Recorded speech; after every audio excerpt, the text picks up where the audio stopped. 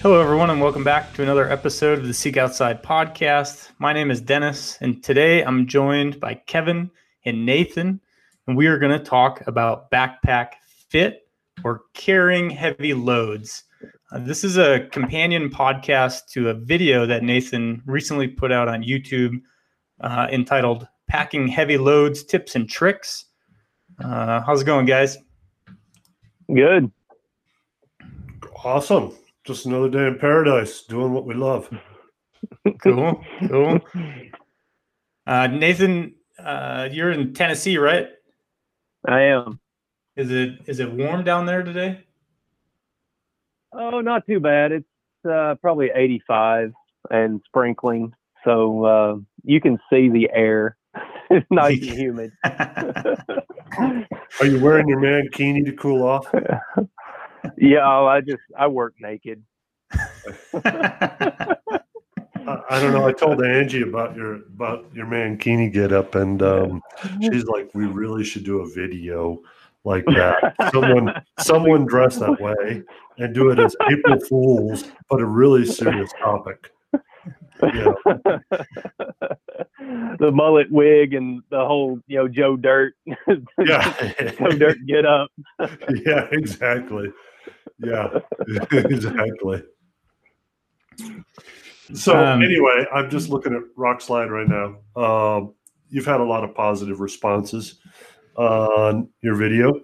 So you want to kind of go over that just briefly. And then we'll start to probably deep dive and give a little bit more of our experiences. Now, we also want to say before we get into this too far, that we've had some really crappy pack out experiences as well with different packs. So we'll do that. The only ones we're going to mention the name of is going to be when we've had crappy experiences with Seek Outside packs. Yes, they've happened. But it's been self-inflicted easily. So you want to get started, Nathan? Yeah, sure. It's funny that you mentioned the crappy pack outs because that's actually where our backpack line came from. Was crappy pack outs. Right. Just miserable, terrible, painful pack outs. And we were both like, there's got to be a better way. So we've been there and done that and, feel the pain of everybody. And where this video idea came from is I talked to so many people about backpack fit. They're our customers, obviously.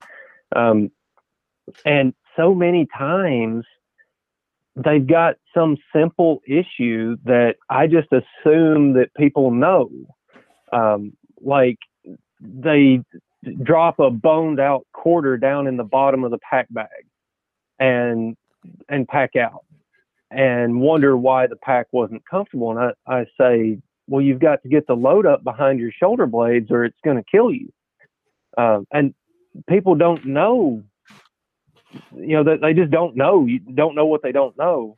And to be kind of clear, I mean, oftentimes it's a little challenging for us to go back to the start because oftentimes we've communicated so much about packs just amongst ourselves that we just gloss over so many of the smaller details as assumed knowledge when communicating amongst each other. And Dennis is really good for us in that way because Dennis has more of a teaching kind of professor sort of approach to things, to like, let's start from someone who's never even heard of what a backpack is. And so it causes a little bit of a reset for us, which is good. I think that's a good point. Echo chambers can be pretty dangerous. And, for a lot of years, it was the Kevin and Nathan echo chamber. We just talk to each other about this stuff and not to anyone else. So anyway, I wanted to put together a video of all of the little tips and tricks that it takes to get a comfortable carry with, say, 100-pound load. And that is a difficult thing to do. There are a lot of moving parts. a lot of components that have to come together. And if any one of those components is not working right, then the whole thing falls apart. So there's a lot of ways for this comfortable carry with heavy loads to go wrong, and there's only one way for it to go right. And if you don't know all of the components and how to manipulate those, then it's just really, really hard to luck into getting a comfortable carry. So that's kind of the overview of it. Okay. So let's talk a little bit about some of the bad experiences, just real quick. I mean, that's kind of what brought us together. I had, and these were older packs, right? I had a pack that bruised my hips incredibly bad on a bear pack out, right? My hips were probably bruised for 10 days, 2 weeks afterwards. Didn't have enough shoulder lift, a lot of things. And that kind of sent me on the mission of experimenting with different packs. And some of what I experimented with was more external frame stuff. Now, you had a different manufacturer years ago. You had issues where you just couldn't keep it on your hips and during an elk pack out, and it gained a lot of water weight. So go through that a little bit. Well, it basically every problem you can have during a pack out I had during that pack out, and it was my first elk pack out. So this was not an inexpensive backpack. It was top of the line, and I was in rain for 2.5 or 3 days before I killed my bull, and the pack probably doubled in weight. And that pack was comfortable with 50 pounds. Like it carried 50 pounds like a dream. But you drop 70, 80, 90 in it, and I could not keep it on my body. It just slipped and slipped and slipped. And I've come to realize since then that I've been blessed or cursed, whichever way you want to look at it, with one of the most challenging body types to get a hip belt to stay put on. I'm flat back, no butt, slender, built like a telephone pole. There's nothing for a pack belt to grip. And that pack design is terrible for my body type with heavy loads. The belt slipped in the back and it cantilevered and hung off the points of my hips. That's the only thing that stopped it. And then I would carry more load on my shoulders. Wound up strangling my waist, bruising my hips. My shoulders were bruised. Packing out in the rain, solo, a big bull. And man, it was all I could do when I finally got back to the trailhead, and thank goodness Kevin rescued me. He got off after work and brought a couple friends, and I had shuttled meat down to a trail marker, and I had some help getting out. When I stumbled into the trailhead that night, I was spent. It was all I could do. Like I was at my limit. And a lot of it was the unending pain that I was in. It was just miserable. Just like someone beating you with a baseball bat. There's no end in sight. It was kind of those experiences, right, that led you guys to creating, I guess, Paradox Packs was the first company, and then Seek Outside Packs from there. Yeah. After that, Kevin and I were, we were friends at that point, but we both kind of have obsessive personalities, which if you ask our wives may be a bad thing, but for this kind of work, it's probably a good thing.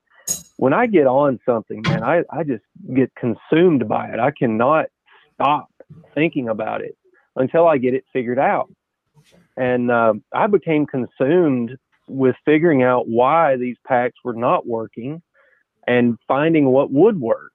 So I think I wound up trying somewhere around 30 of the best regarded packs in history with heavy loads. I would scour forums for pack reviews, and I found a Canadian made Arc'teryx Bora 80 on Craigslist from a guy in Bozeman, Montana, and had him ship it to me because that was supposed to be one of the best weight hauling packs in history. Do you still have it? It sucked, by the way. No, Do you no, still it have it? sucked. Yeah, it sucked. So Oh, I got rid man. of it. It's not in the museum, the backpack museum? It's not in the backpack museum. Dang. But it's funny. I actually found 2 packs that worked pretty well, and they shared some characteristics.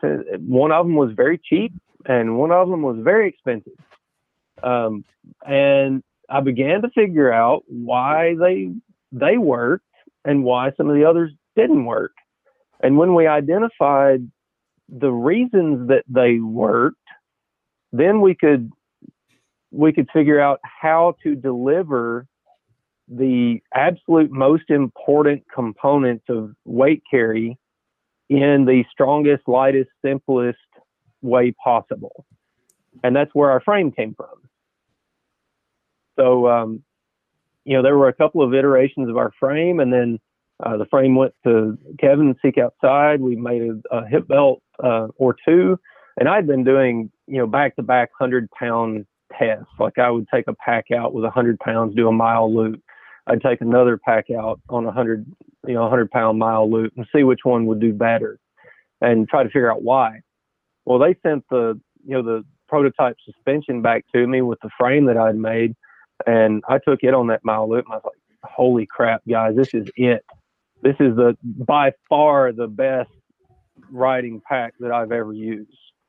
Out of all of these, this is like magic." And we went from there, and it's been a long road, but it's been really good. And it's also been a little bit. So shall I say that since a lot of packs copy each other, it's pretty easy to see. You can go. Sometimes I look at someone's new pack. I'm not criticizing them, but I'm like, it looks like this pack and this pack mated, and their DNA shows very heavily. Because we went conceptually very different, it took us a bit of time to refine and tailor. It wasn't like we were saying, well, let's just start off with this pack and make the 3 mods that we want. We started start with this pack and put frame extensions in it. Right. Yeah. We had a different belt. We had a different pack bag material. We had frame extensions. We had our harness adjustment was unlike any other, because that was what was required to make the frame and belt and frame extension concept work together, right? At that time. So for us, it was, we had a lot of early adopters, had very positive feedback and stuff, but it was something that was a little bit of a moving target early on. I would say now, the last few years, it's been quite refined, and we haven't done a whole lot of changing, just minor little things to try to improve things for customers. Anyway, so that's some of the history. And while Nathan was doing that stuff, I was kind of scouring around at different places trying to find packs. And I was leaning towards a couple of external frame packs as my best option, with some sort of bag strapped onto them, right? I did some modifications of packs, changed out framing in some of the common packs. And while Nathan was doing more consistent walking with load, I was throwing on heavy packs as well and walking around the neighborhood in my spare time. And we were coming to very similar conclusions of what worked for us. And a lot of that stuff, even early on, some of the concepts are still things that maybe we talk about a bit, like when Nathan talks about in the video of load distribution. A few years ago, I took our panel loader pack and just started loading up loads everywhere and doing hikes and seeing what I thought about adding 75 pounds here versus 75 pounds here. But we've also done things where we've offloaded on like front weights and stuff as well. And the effects of center of gravity on that. Like if you can load 20 pounds on the front of your body, it's kind of like taking 20 pounds off the back as far as your center of gravity. So say you, with 100 pounds, you have kind of a lean forward. That makes it harder on your hips. It's going to tire out your hips. It's going to tire out your muscles because you're not used to walking that way, right? But if you put 20 pounds in front, it helps even that out, and you end up with a carriage that is more like if you had 60 pounds, which is far easier on your body. Even though you still have 100 pounds, it's just loaded a little differently.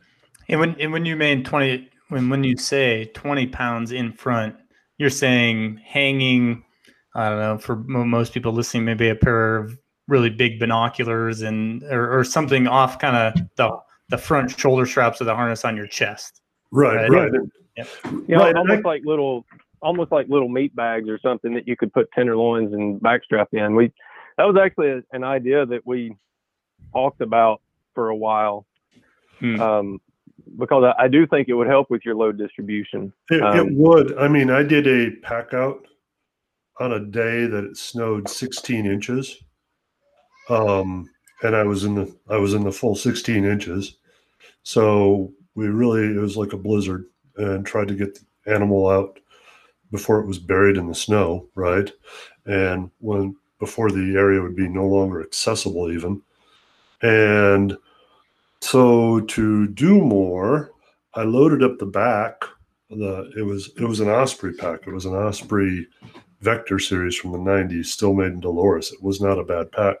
Loaded up the back with as much as I could, and I carried a elk front quarter in the front. And I was surprised at how much better that felt, even though I had a rear in the back and a front quarter in the front. I mean, I had a lot of weight going on as part of it. But that conceptual aid, there is some stuff. But I mean, that's more avant-garde stuff. But literally, you could make a little meat sack and throw a back strap off the front, and it is going to help your weight distribution. Mm-hmm. Yeah, interesting. And that's definitely more. We're still testing that, right? That we don't currently do that. Yeah. So let's run it back to to maybe some of the tips from the video, Nathan. And this platform is going to allow us to dive deep into those. I know let me give a quick overview of some of the moving parts that I was talking about to getting comfortable carrying. If any one of these breaks, comfort is decreased. But if some of them break, it's not just comfort is decreased, like misery is introduced. And the big one is hip belt slippage. That's part of backpack fit. There's a few pieces to backpack fit, but if the hip belt slips to the point that you cannot get it stopped except through over tightening the belt and over tightening the shoulder harness, taking more weight on the shoulders and over tightening the belt, nothing else you do is going to make it better. It's going to be miserable after a certain amount of time. There is a difference in hip belt slippage and hip belt settling. We've discussed this in the past, but sometimes people have these preconceptions on where they need to wear their belt. And I generally will center my hip belt over the points of my hips, and that works for me. But sometimes people are a little off one way or the other, and a heavy load will tell you where you need to wear the belt, because sometimes that belt will settle down, and if it settles down and then stops and doesn't slip, and it doesn't create hip flexor issues or nerve issues where you can't raise or lower your legs, or your movement is not impeded, then your hip belt just settled. And that's probably where you need to wear it with those heavy loads. You should just set your torso heights from there. Because if you have got a good solid platform from the belt being stable, then you can make that pack comfortable from that point. And what weights are you thinking there between, that allow the pack to settle versus maybe not settling prior to that point? Yeah. It is relatively easy and simple to make a pack comfortable with 30 pounds. Many manufacturers can do that. It is hard to get a pack to be comfortable with 60 pounds, but there are several manufacturers that do that. It is very, very difficult to get a pack to carry more than 70 to 80. In my experience, if a pack is going to slip, it will do it if you move past about 75, 80 pounds. Yeah. And if you jump up to like 100, it just makes it happen instantly. You can walk a quarter to a half mile and like, okay, this is terrible. And you just tell it really quickly. Mm-hmm.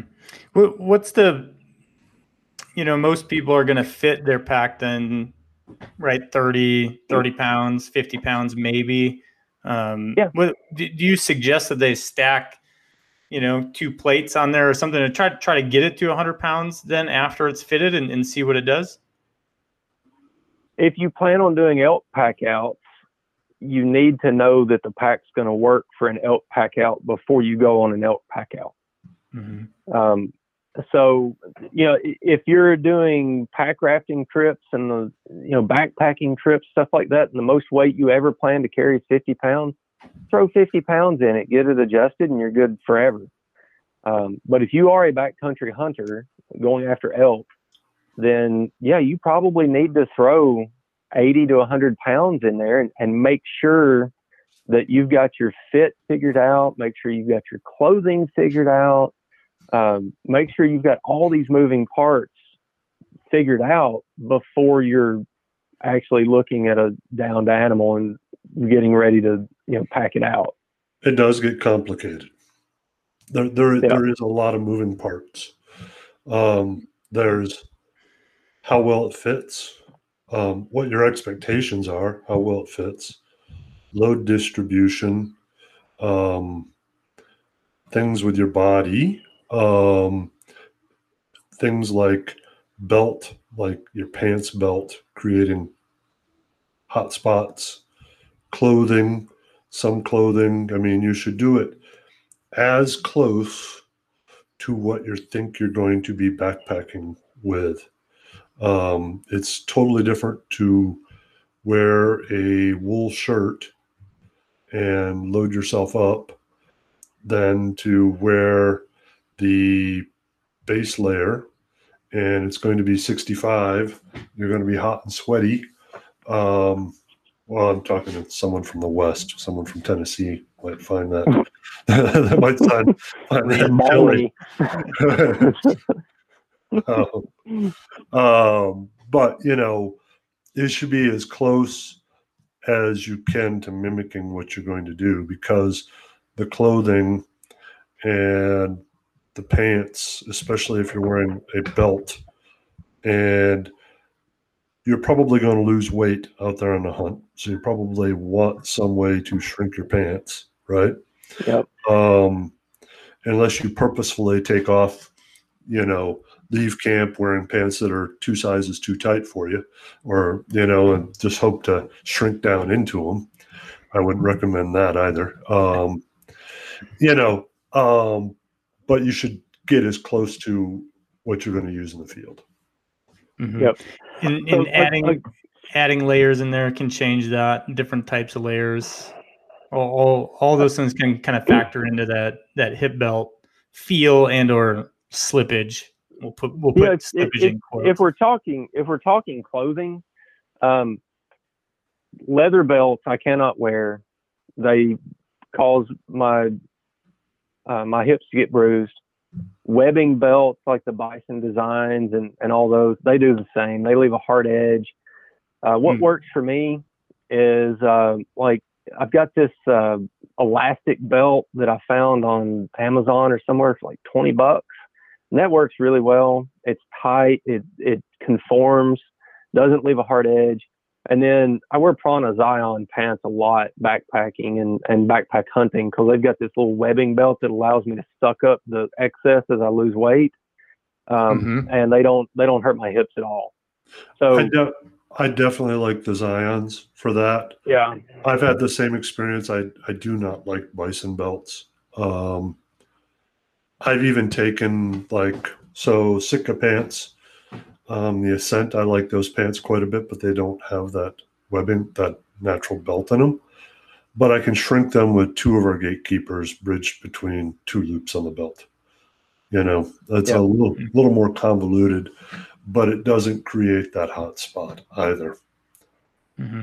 I think all three. I think all three of us are in agreement that maybe the Prana Stretch Zion pant is potentially maybe the best. It works really well, and I think they actually make a colder weather pant that's thicker. I've thought about getting some of those. Yeah, I've thought about getting some of those. If the forecast is going to be down in the single digits. But let me say this. I think as far as clothing goes, hot weather is more of a challenge than cold weather. So if you add layers and stuff, I don't think that hurts the hip belt's ability to resist slipping. I think it actually helps in my experience. It may just be what I'm wearing, but in hot weather, if you are wearing like slick compression shirts with gym shorts or running shorts and stuff like that, and just single layers, real stretchy, slick stuff, man, that can take a hip belt that does not slip with, regular clothing and make it slip. I would agree. Specifically, I would say, and I'm not calling it because I like Sitka products quite a bit, but I would say those lighter base layers they also sometimes have a little bit of stretch in them as well. So sometimes maybe it's anchored pretty well, but you might notice that it's just kind of pulling and stretching on your base layer as well. And so if other things on your movement, on your body aren't staying super stable, it's kind of hard for the belt to stay super stable. Yep.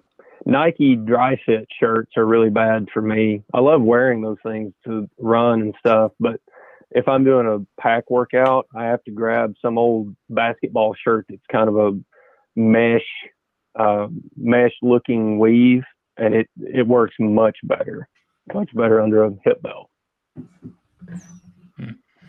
What kind of tips or tricks do you have for people fitting hip belts then? I guess one thing that comes to mind is the next question, right? Is okay, the hip belt. Well, what about a lumbar pad? Does a lumbar pad solve my slippage problems? Well, so if we're going to talk this specifically, we're going to talk about just our packs. Yeah. And my experience in our packs is that most people will have a strong preference for a lumbar pad or for no lumbar pad. There are a few people who can go either way. I think Kevin is one of those. I think he still prefers one way or the other, but he can really, go either way. I have a fairly strong preference for no lumbar pad, and that's primarily because of my very odd, very challenging build to get a pack to not slide. I'm literally built like a telephone pole. There's nothing to stop it from sliding. So what helps me the most is getting a belt that conforms perfectly to my body. I maximize the surface area that the belt's able to grip me, and that is what stops the pack. With other builds, I think more curvy builds, the lumbar pad changes the geometry of our frame, and it just works much better for a lot of builds. And I would actually say that probably 75 to 85% of our customers would prefer a lumbar pad. I think what happens is I can go either way. I can carry our packs, 100-pound load, no lumbar pad, on a 26 or 28 frame, and I will be on the the grommet that is about an inch or so down from the belt. That allows it to articulate to my body. I also can go up to the highest grommet setting or wrapped, as in old belts, how they were done. On that, I can only carry up to about 40 without the lumbar pad. But if I put the lumbar pad on, then I can go 85 to 100. Technically speaking, most people are going to have the best fit with the belt articulating and the lumbar pad. It's going to create the biggest surface area. Most people have a little divot in their back. It's, that it's going to help kind of, I think I have a barking dog here. I'm going to shut my office door real quick. Yeah, you're good. I can chop it out. Okay, back. But for that divot, it helps kind of seal that in and it rounds it out for other people, right? That little bit of articulation helps really get contact. However, there's going to be people that have been like, I've always used lumbar pad packs, and they view that that's what works best for them, whether it does or doesn't. And there's some people that are going to be like, the lumbar pad doesn't work for me. And then there's others that are probably more indifferent and make the choice based on something else. So for myself, I would say I'm technically indifferent, but I make the choice that I actually prefer the upright position of the captured belt because it's less likely to get snow and pine duff and things like that in it. And when you've been hiking around all day and you put on a belt that just flopped in the snow, I mean, it's a chilling experience if you're a little sweaty. Mm-hmm. So that's where my preference leans a little bit towards the lumbar pad. Now, I probably actually get a little bit technically better carry without it and with a little more frame height, but I get a good enough carry up to all the weight that I want to carry. And so I'm like, well, I don't want to carry any more weight than this anyway. So why worry about it, right? It's like I don't really care if my car goes faster than 100. I don't drive. Yeah. And that's a really good point for people too. Just because a bag, is tested and or rated for 200 pounds or 160 pounds, what have you, if you never plan on carrying 160 pounds, and you plan on carrying 80 pounds, well, then fitting your backpack at 80 pounds and making it comfortable is really all you need to do. Mm-hmm. Yeah. And I would caution people against, overloading themselves. I have carried 165, and it was in a situation where I kind of needed to, for a short distance, to get an animal into a workable situation. And that's not something I really want to do again. It was not fun. Mm-hmm. So if you've got that much weight to carry, it's much more comfortable to do 2 loads than it is 1. Yeah, I find with myself that at some point 2 loads becomes just more efficient than 1. And then there's always, I hate to say it, but it's a fact of matter. I'm getting older, right? I'm in my 50s now. So I don't necessarily recover from a flub up as quick as I did in my 30s. And you're going down a sketchy mountainside with ball bearing rocks and stuff. The consequences start to get pretty big if you take a bad step with 130 pounds on, and where one of the places where I've done a lot of pack outs from, it's, keeping good solid footing in the 80s is difficult enough. Why make it harder? Mm-hmm. Yeah. And another thing you touched on too is capturing your hip belt versus uncaptured. And for people, we'll leave a link in here if you don't know our hip belt system, and you can watch that video as well as Nathan's video and kind of that pack fit. But just trying to visualize for some people, either the belt is kind of floating, right? It can move around and kind of flip forward. And then when Kevin was talking about capturing it, is that it's captured tighter to the frame itself, so it doesn't have the ability to move as much and or flop forward. Yep. I mean, I personally find that when it's uncaptured and that ability to move is what gives our pack extreme comfort. I'd say a lot of people would agree with that, but people are all over the board. You know, we've been doing this long enough now, and we've talked to enough people and fit packs on enough people. I've come to realize that everyone really is different. I've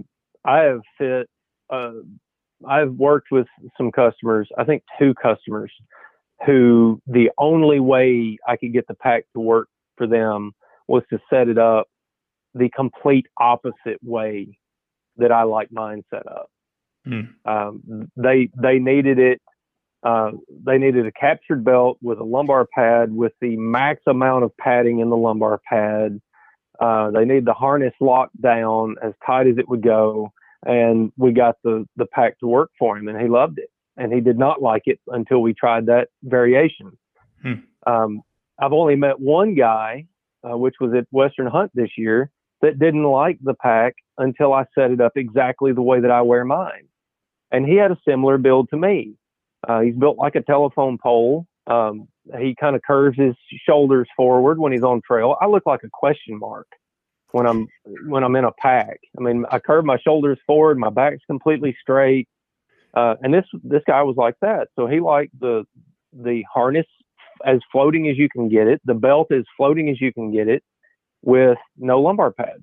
And that worked great for him. But he's the only guy I've met that likes it the way that I wear mine.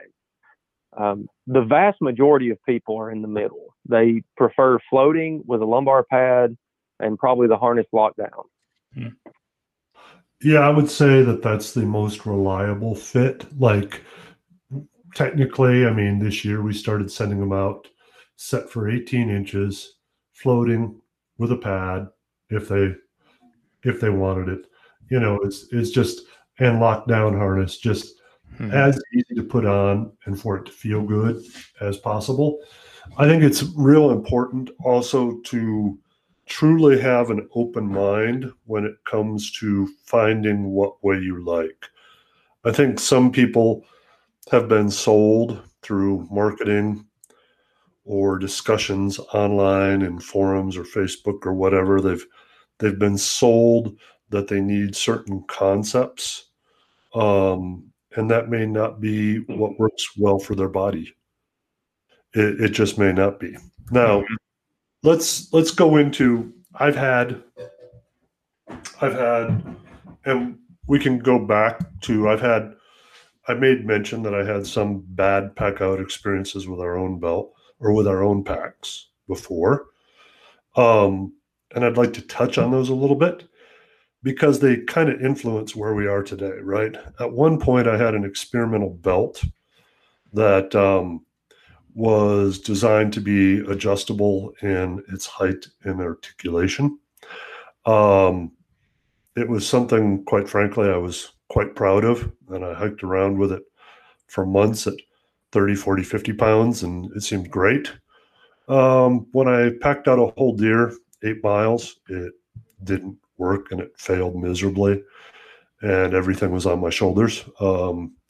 It sucked, quite frankly, but I mean, it was a total self-inflicted problem, and so that belt never made it to market. I had another time where I had a hip pointer issue, which that really kind of is the genesis of our dual buckle system, our top and bottom tension, because that was really the only way during the year that I could maintain comfort all day under load, was to be able to adjust those tensions. So there's a couple items.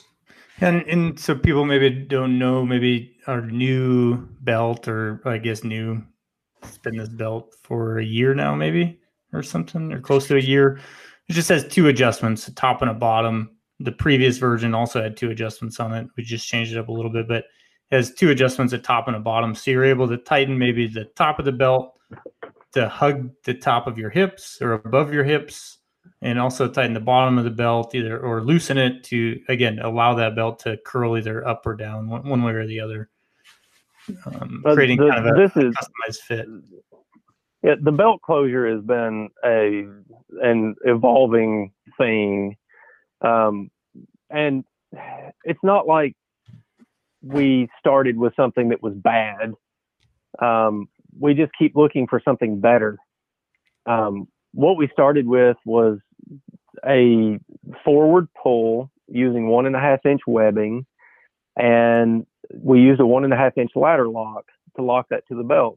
The problem with that was if you were in a remote area and you somehow managed to break that ladder lock, it was unrecoverable. It was not field repairable.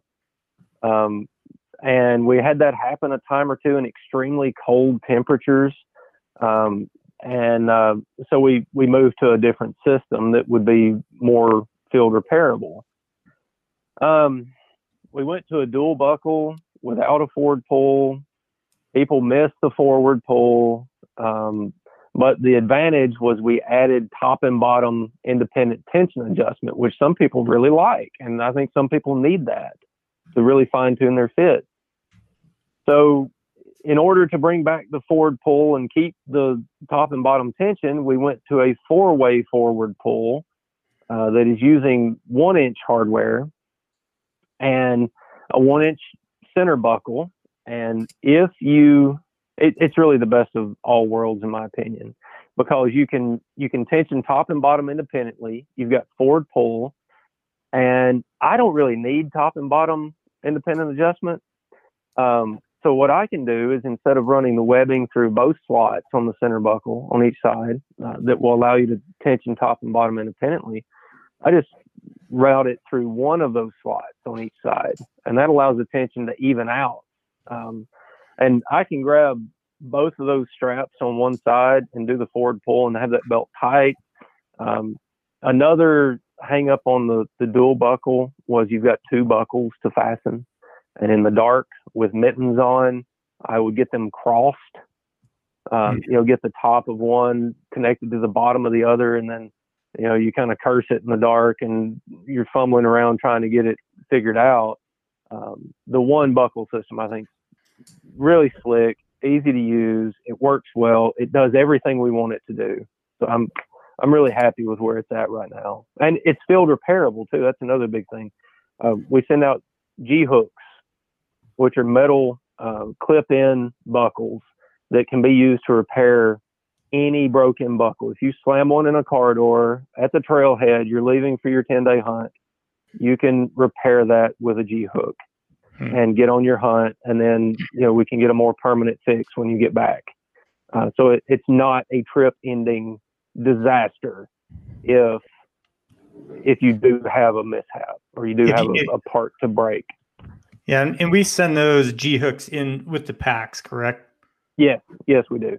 Yeah. We do.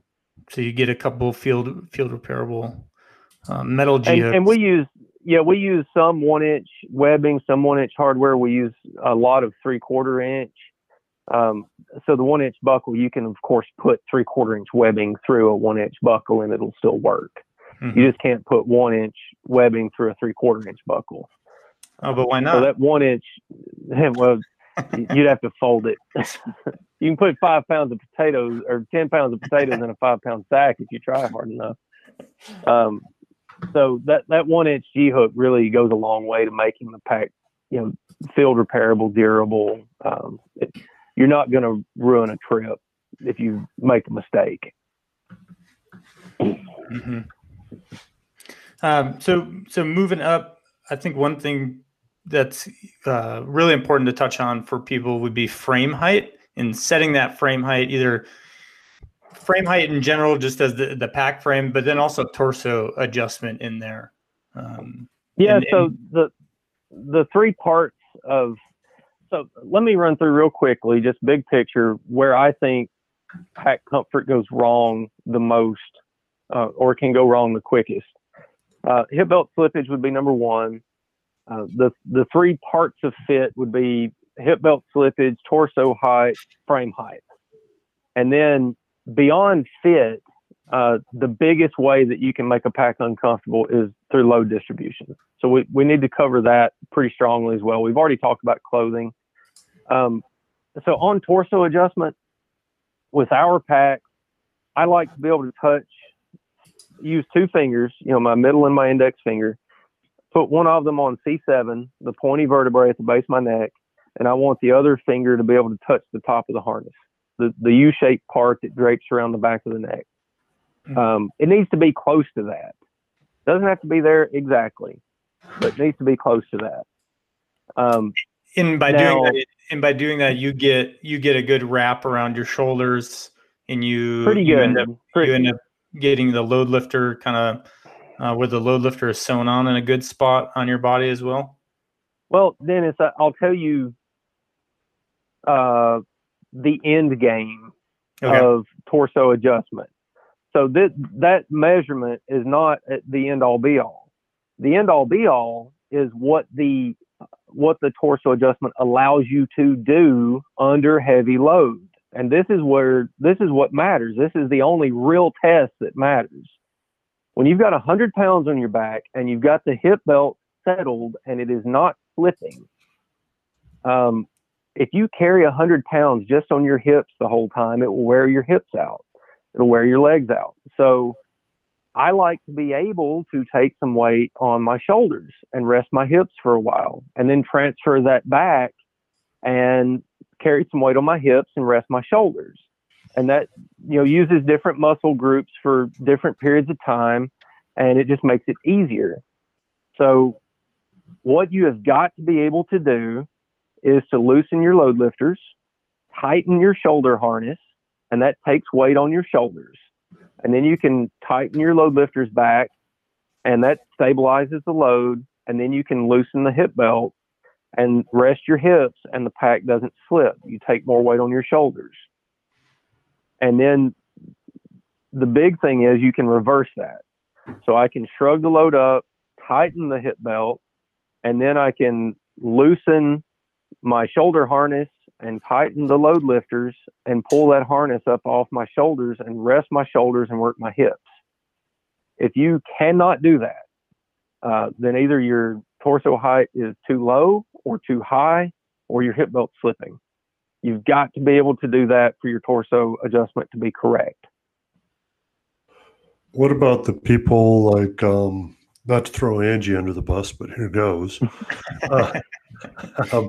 That will, and I mean, she cannot stand anything on her shoulders. Yeah, my wife's the same way. Yeah, and so she will literally take that harness and pull the load lifters to where the harness is like practically curving around her ears and coming down in front. Mm-hmm. Yeah, Cassie wears her harness like 4 inches above her shoulders. Yeah. She also so visual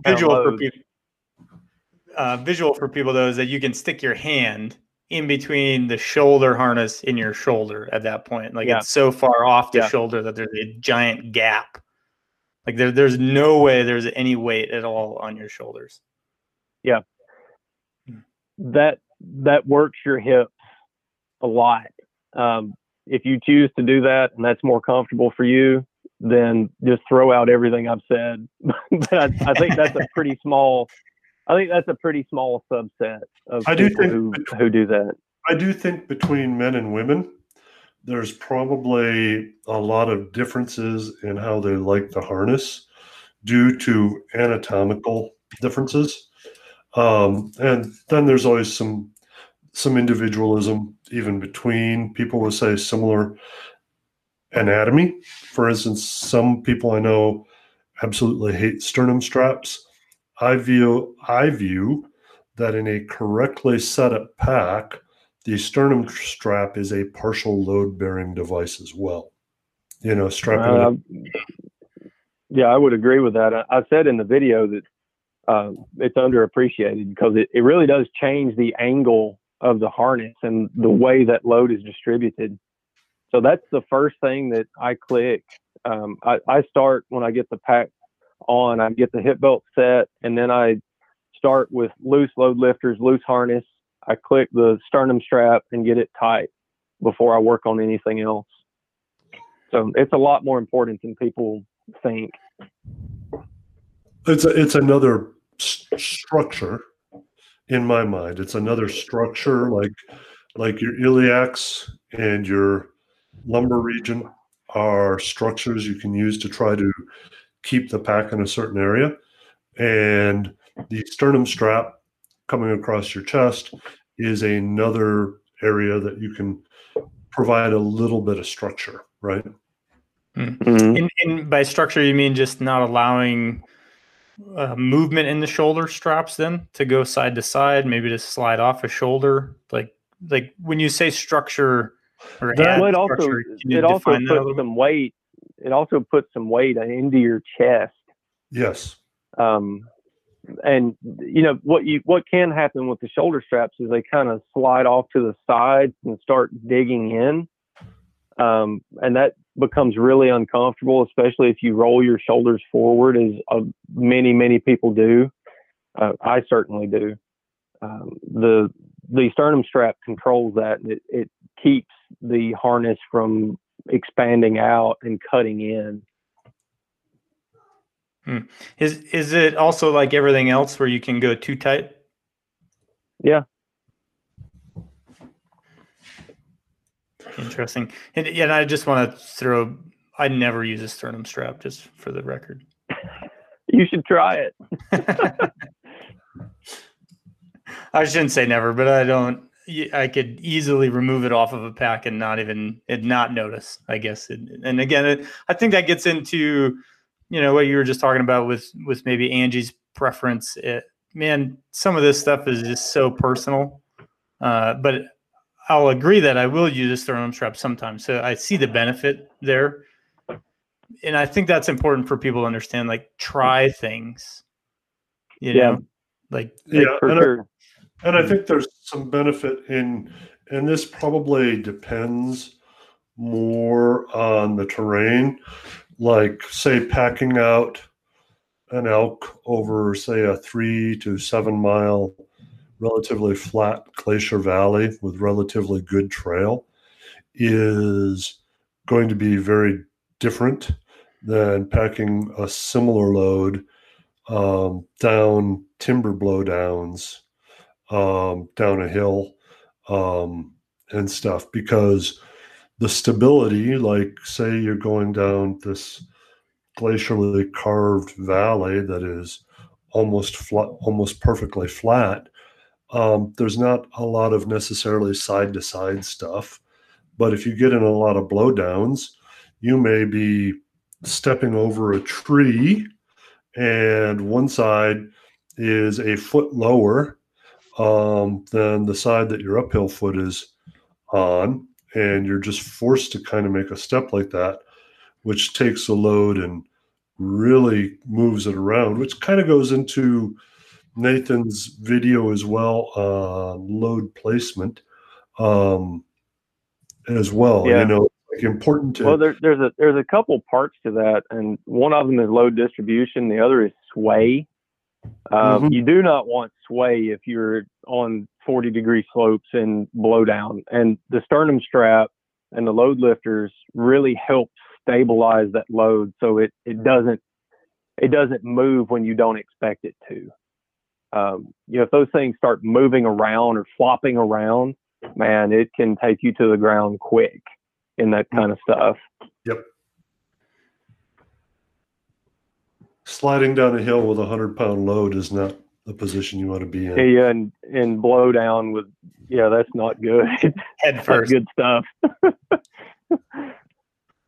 So, can we jump into load distribution or? Well, let's talk frame height first, because I think frame height kind of ties into load distribution some.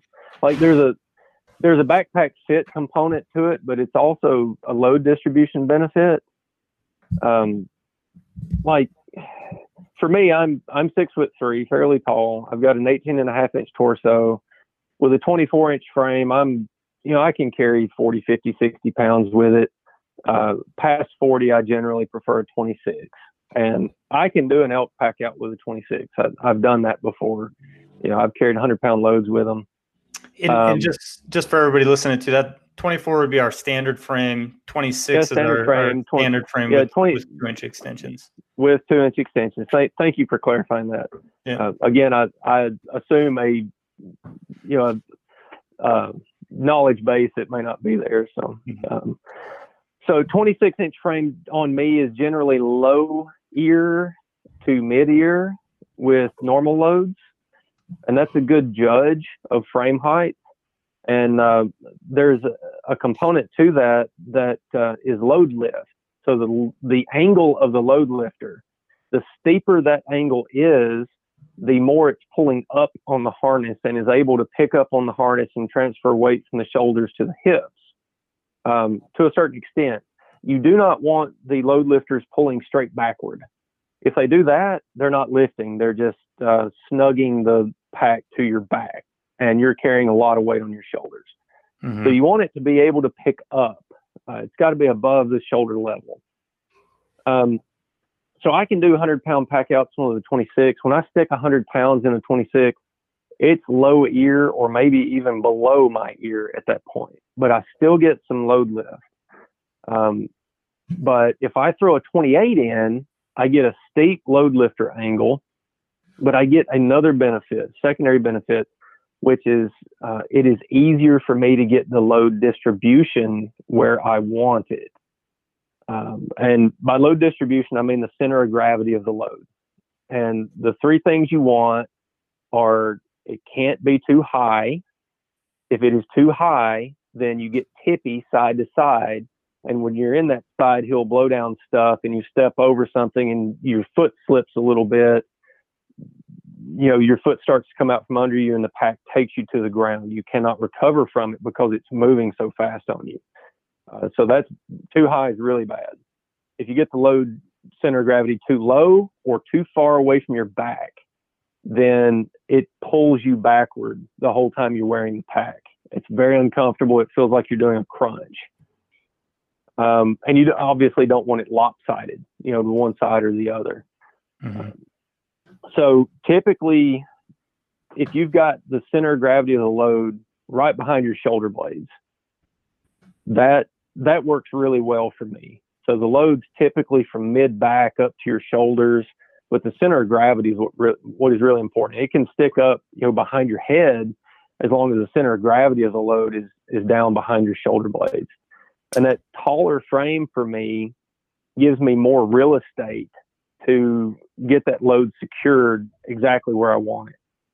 And I cannot overstate how important load distribution can be, because I can take a pack that fits you really well. The hip belt does not slip. The torso adjustment is perfect. The frame height is great. And if you let me move that load 8 to 12 inches in any direction, I can make it hurt you over a long trail. And then if I move it back that 8 to 12 inches, I can make you feel like you're nimble with 100 pounds on your back. So my question, and you show this in the video for people that want to see a visual, but when you start off the video, the load maybe is too low on your frame, and you talk about how you can feel it pulling you backwards, like it makes you want to almost tip over backwards. How are you able to move it 8 inches? What are you doing? Yeah. So that was on a breakaway frame, and there are different ways to do that. I go over the compression later in the video. Compression is something that's very hard to explain with audio, so this podcast may not be the best media for that. Mm-hmm. But basically, I just moved the load shelf up and pushed the load up some, and just changed the way it was compressed. Moved it up as high on the frame as I could get it. There is another way to do that, and I show that in the video as well. That's the elevated external load frame, where you can actually use our load shelf and attach it to the middle side compression straps using some gatekeeper straps. and that allows you to load, raise that load wherever you want to. You just completely bypass the load shelf anchors that are on the frame, and you're using the side compression anchors to anchor that load shelf. You can raise it up as high as you want at that point. Again, taller frame allows you to secure it when it's up really high. That's how I was able to do that. I cannot overstate what a difference it makes in load distribution. When that load is too low, man, you have to lean way over to just get balanced. And it's like you're fighting the thing the whole time. Whereas when you get the load distribution up right, you're just like, man, I feel like, I feel nimble. Like I can move any direction I want to. I'm just standing here, not taking any energy to stand here. Your goal should really be to be able to stand upright as well as possible and hike upright. That's going to give you the least amount of fatigue in your hip flexors. And it's also going to give you the most stability for moving over stuff. And you also should have the goal of that there is not a lot of side-to-side movement in that. And to kind of go where Nathan was going with this, I did some testing a few years ago using our panel loader, in which I just loaded 75 pounds in different spots all over the pack. And I would do a hike for a couple miles, loaded just in the bottom of the bag, loaded at the very top, loaded out far away. And yeah, as much of the weight between the shoulder blades and maybe low ears is, for me, that seemed to be by far the most stable. And the difference was quite remarkable. I mean, to have, say, the load tucked in really tight, because our packs have the capability to have extremely good center of gravity, just the way they're designed and kind of wrap you. Having that tucked in really tight, it was like not really that big of a deal, right?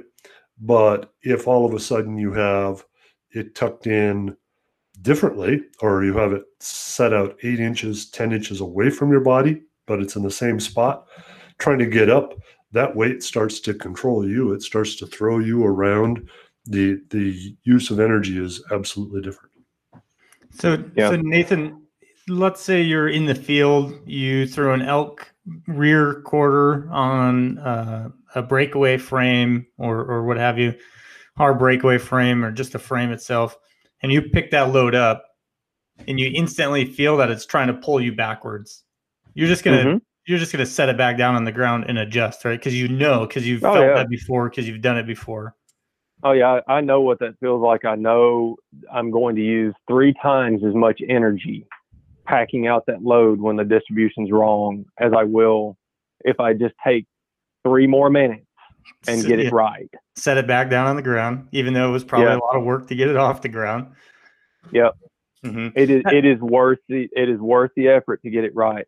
If you get that thing up and feel like it's pulling you in any direction, get it right. It's worth the time to do that. It's amazing when you get the load distribution right and you stand there with 100 pounds on your back. And I keep saying this, but you feel nimble. Like I can move in any direction, and the pack, it's just like a part of my body. It's not controlling me. It's moving with me. And the guidelines, again, you don't want it too high. You don't want it too low. You don't want it too far away from your body. So that means if you've got a pack bag full of gear and you are carrying a full pack of meat and you're on an integrated pack, get the meat in the pack bag and throw your gear on the outside of the pack bag if you have to. Get the bulky, lightweight gear away from your body and get the heavy, dense gear or heavy, dense meat close to your back. And then you don't want it lopsided either. And when I think of lopsided, I've got 2 kids. I've got a kid carrier, and I take my daughter for walks in the morning. She's 18 months, and she leans to one side so that she can look over my shoulder. And even with her 30 pounds or whatever, leaning to one side to see, it makes that pack really uncomfortable after a little while. Mm-hmm. So, so centered on the back, tubular shapes are good. Quarters make it pretty easy to get your distribution right. If it's a boned out meat, I think it's good if you try to form it into sort of a tube or get it flat on the pack and then just control it with compression. That being said, I don't necessarily want us to make any more products than we need to. There's some very good game bags out there. I could see, though, a benefit specifically for our packs of making game bags that clipped right into where the optimum load carriage was. Yeah, we've talked about that in the past, and I still think that is something that would be worthwhile. Right. I mean, it would remove that mistake from people in the field, that they just hook it up per instructions, and if they loaded meat in there, they and had a decent fit, they would have a really good center of gravity. Mm-hmm. I think another thing that could help people at least visualize this. Have you guys ever seen like a cross sectional of a backpack where they chop a backpack in half and they say, all right, when you're going backpacking, this is where you want to pack your stuff. Your sleeping bag goes on the bottom, this is your clothes, and then real close to your back is your food and your heavy items. And that's not in the bottom of the pack close. It's up shoulder blades. It's that center, that low distribution, that center of gravity stuff. Like if people can visualize that and know that that's where they want to put that meat, I think that would help them out. And we'll try to link. I'll try to find a photo of that for everybody. Another thing I would say is try it. Take your, I don't know, what do you use for weights, Nathan? I've used a lot of different things. Of course, I live on a farm, and so bags of corn are something that we use. Mm-hmm. So if you've got something like that, like you've got dog food, just get an extra bag of dog food, 40 pounds, 50 pounds. It's something you're going to use anyway. And it's big and not, the density is pretty even top to bottom. It works really well. People will use weight plates and stuff like that, but you can really get into some pokey back issues or some load distribution issues doing it that way. They work fine, but you've got to know what you're doing to use them correctly. Whereas a bag of corn or a bag of dog food is kind of hard to screw up.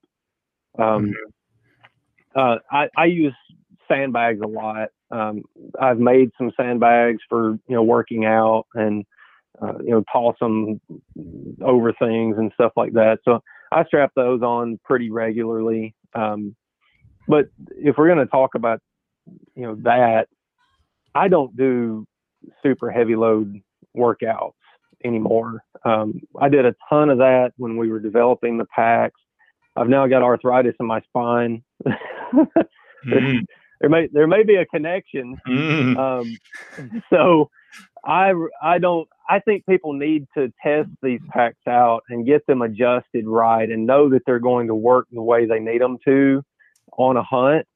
But going out and doing workouts with 100-pound loads regularly, it's just really high impact. It's hard on your body. You're saying we need to hire some younger people to do that? I would prefer that. I mean, I'm turning 40 this year, so I think it's time to pass the torch. Owen and Tyler, here you guys go. Yeah. Start hiking. Tyler should be able to handle like 200 pounds, man. Dude's built like a tank. For those of you listening that have ever called, you may talk to Owen or Tyler on the phone sometime. I think that's important. Try, and also, I think there's a lot to these adjustments that people know that they can be adjusted, but never want to touch them and or play with them ever again. You know what I mean? Well, I'm a big picture guy, so know when you've got a problem. If the pack is hurting you, you have a problem and it needs to be fixed. And if you don't know how to fix it, watch our video, look at some of our stuff that we've put out, and if you still can't fix it, call us. I have a couple simple tips. Not so much around packing out meat, but just getting, take the belt, put it on you. It doesn't need to be corset tight, and just put your arms or thumbs back on the frame and try like you're doing a tricep thing. Does the belt stay put? Is it solid? Right? If the belt is staying relatively put, you should be in good shape as long as you got the torso and the frame height. Another trick that I use is jumping up and down with weight in a pack, just as a quick mimicking of if I can get it to slide or if it stays put. Doesn't need to be 120 pounds jumping. I was going to say, man, you got some ups. You're jumping with 160 pounds. Yeah, I mean, when we were developing the pack, there was a silly video of me doing 180-degree squat switch pickups with 90-some pounds. Let me dig that up. I'll dig that up and link that for everybody. Yeah. That was before he turned 50. Yeah, that was definitely before I turned 50. Now I don't know if that one's going to happen again, right? But it was 95 pounds, and I was trying to test the stability, right? But the jumping, when you're walking down a mountain, right, there's extra jarring on every step. And so I find that jumping up 50, 75 times with load on the back, can give me a pretty quick idea if it's going to stay stable there. So those are things I think you can do pretty quickly to just check, is this load going to stay? Is my belt going to do the job for me, right? Without having to go corset tight. I mean, of course, if you get into ridiculous loads, 3/4 of your body weight and more, then I think all bets are kind of off. Mm-hmm. You can also jostle a load really quickly when you get it on and check to see if your load distribution is good, and also if your compression's tight. If anything starts flopping, then you need to get it fixed. Mm-hmm. So that's another thing. Kevin and I, either one of us can put a pack on and within a minute tell you if it's going to be comfortable for a 3-mile pack out, or if it is going to be terrible and we need to fix something. So I think that's something that comes with experience. But again, if you know the mechanics of what it takes to make this pack comfortable, you can tell what's breaking down and you know how to fix it, how to adjust it, and you can make it better. Mm-hmm. Yeah, and I can't reiterate that enough. Is just trying things, loading it up maybe wrong, loading it up right, and seeing how those two, carrying the exact same weight, how that feels completely different. So you can identify that in the field when you get those exact same feelings, and you have some processes in place that'll help you mitigate what's going on. Yep. One other thing that I would say helps, and this isn't backpack fit or distribution or anything, but I really like trekking poles for packing heavy loads. I mentioned this in the video. I want to get it in here too, because I think it's important. If you're going uphill with trekking poles, you can use arm and shoulder strength to help propel yourself. If you're side hilling, deadfall, rocky traverses, things like that, you've got better balance if you're using trekking poles. And the big one for me is going downhill on a hard descent, like you're stepping off of rocks and things like that. And I weigh 190. I've got 100 pounds on my back. I've probably got another 20 or 30 pounds of, binoculars and clothes and boots and all this. So, I've got a lot of weight coming down on my right knee as I'm stepping off this boulder. Well, with trekking poles, I can reach out before I take that step, and I can absorb that weight with my arms and shoulders and ease into it with my knee. And you do that a couple thousand times on a descent, and it really makes a difference. Really makes you more stable and saves your legs and your knees. Now, is that only because you're turning 40 that you're recommending that, or? I used those when I was a lot younger. I mean, it's just like it's the difference in a 2-wheel drive truck and a 4-wheel drive truck. Yes. Some people get by with 2-wheel drives just fine. I've got a 4-wheel drive because I use it. There's places I can go with 4-wheel drive that I can't with 2-wheel drive. No, what is about him getting older is that weight keeps creeping up. Yeah, I know. When I first met him, he was 170. Then he was 180. Yeah. No, I think the kids are responsible for that. And the Lafroig. Yeah. I really like the 4-wheel drive analogy for trekking poles. I love using trekking poles when I have no weight in my pack. I feel like I can go 100 miles an hour, Yeah. Yeah, no, trekking poles they're definitely an advantage. I'll say that for sure. Sweet, guys. Anything else? Backpack, fit, load distribution, hip belts, anything like that you guys want to cover? I don't know. I think we've been relatively thorough, but if there's something we didn't answer, they could send a email to podcast@SeekOutside or whatever, and we can try to get to it at a later date. Absolutely. Yeah, absolutely. Yeah, for everybody, that email address says podcast@SeekOutside. Shoot us a question if you want us to cover something else. We can do that. Kevin and Nathan, yeah. I'll say this in closing. I had putting videos together and stuff's kind of a pain. It's a chore. It's not something I really enjoy, but the response to this one has been really encouraging. People are very thankful for it, and I think it's helping people. I answered an email this morning from a guy who was sending in pictures in response to this, and he had weight in the pack and said that he'd been trying things and just couldn't get it adjusted correctly. And that's great. That really makes it worth doing these sorts of things, that knowing that we're helping people to have a better time doing the kind of things that we love to do. So I really appreciate the feedback from people. It really means a lot. Agreed. I mean, we really care about your experience, and we do everything we can to try to help you have the most positive experience possible. That being said, we're not going to pack things in for you. We very rarely do pack outs for customers. If you ever come to Colorado, do not call us. No. That's hilarious. We will make it feel like 0 pounds because we'll just do it for you.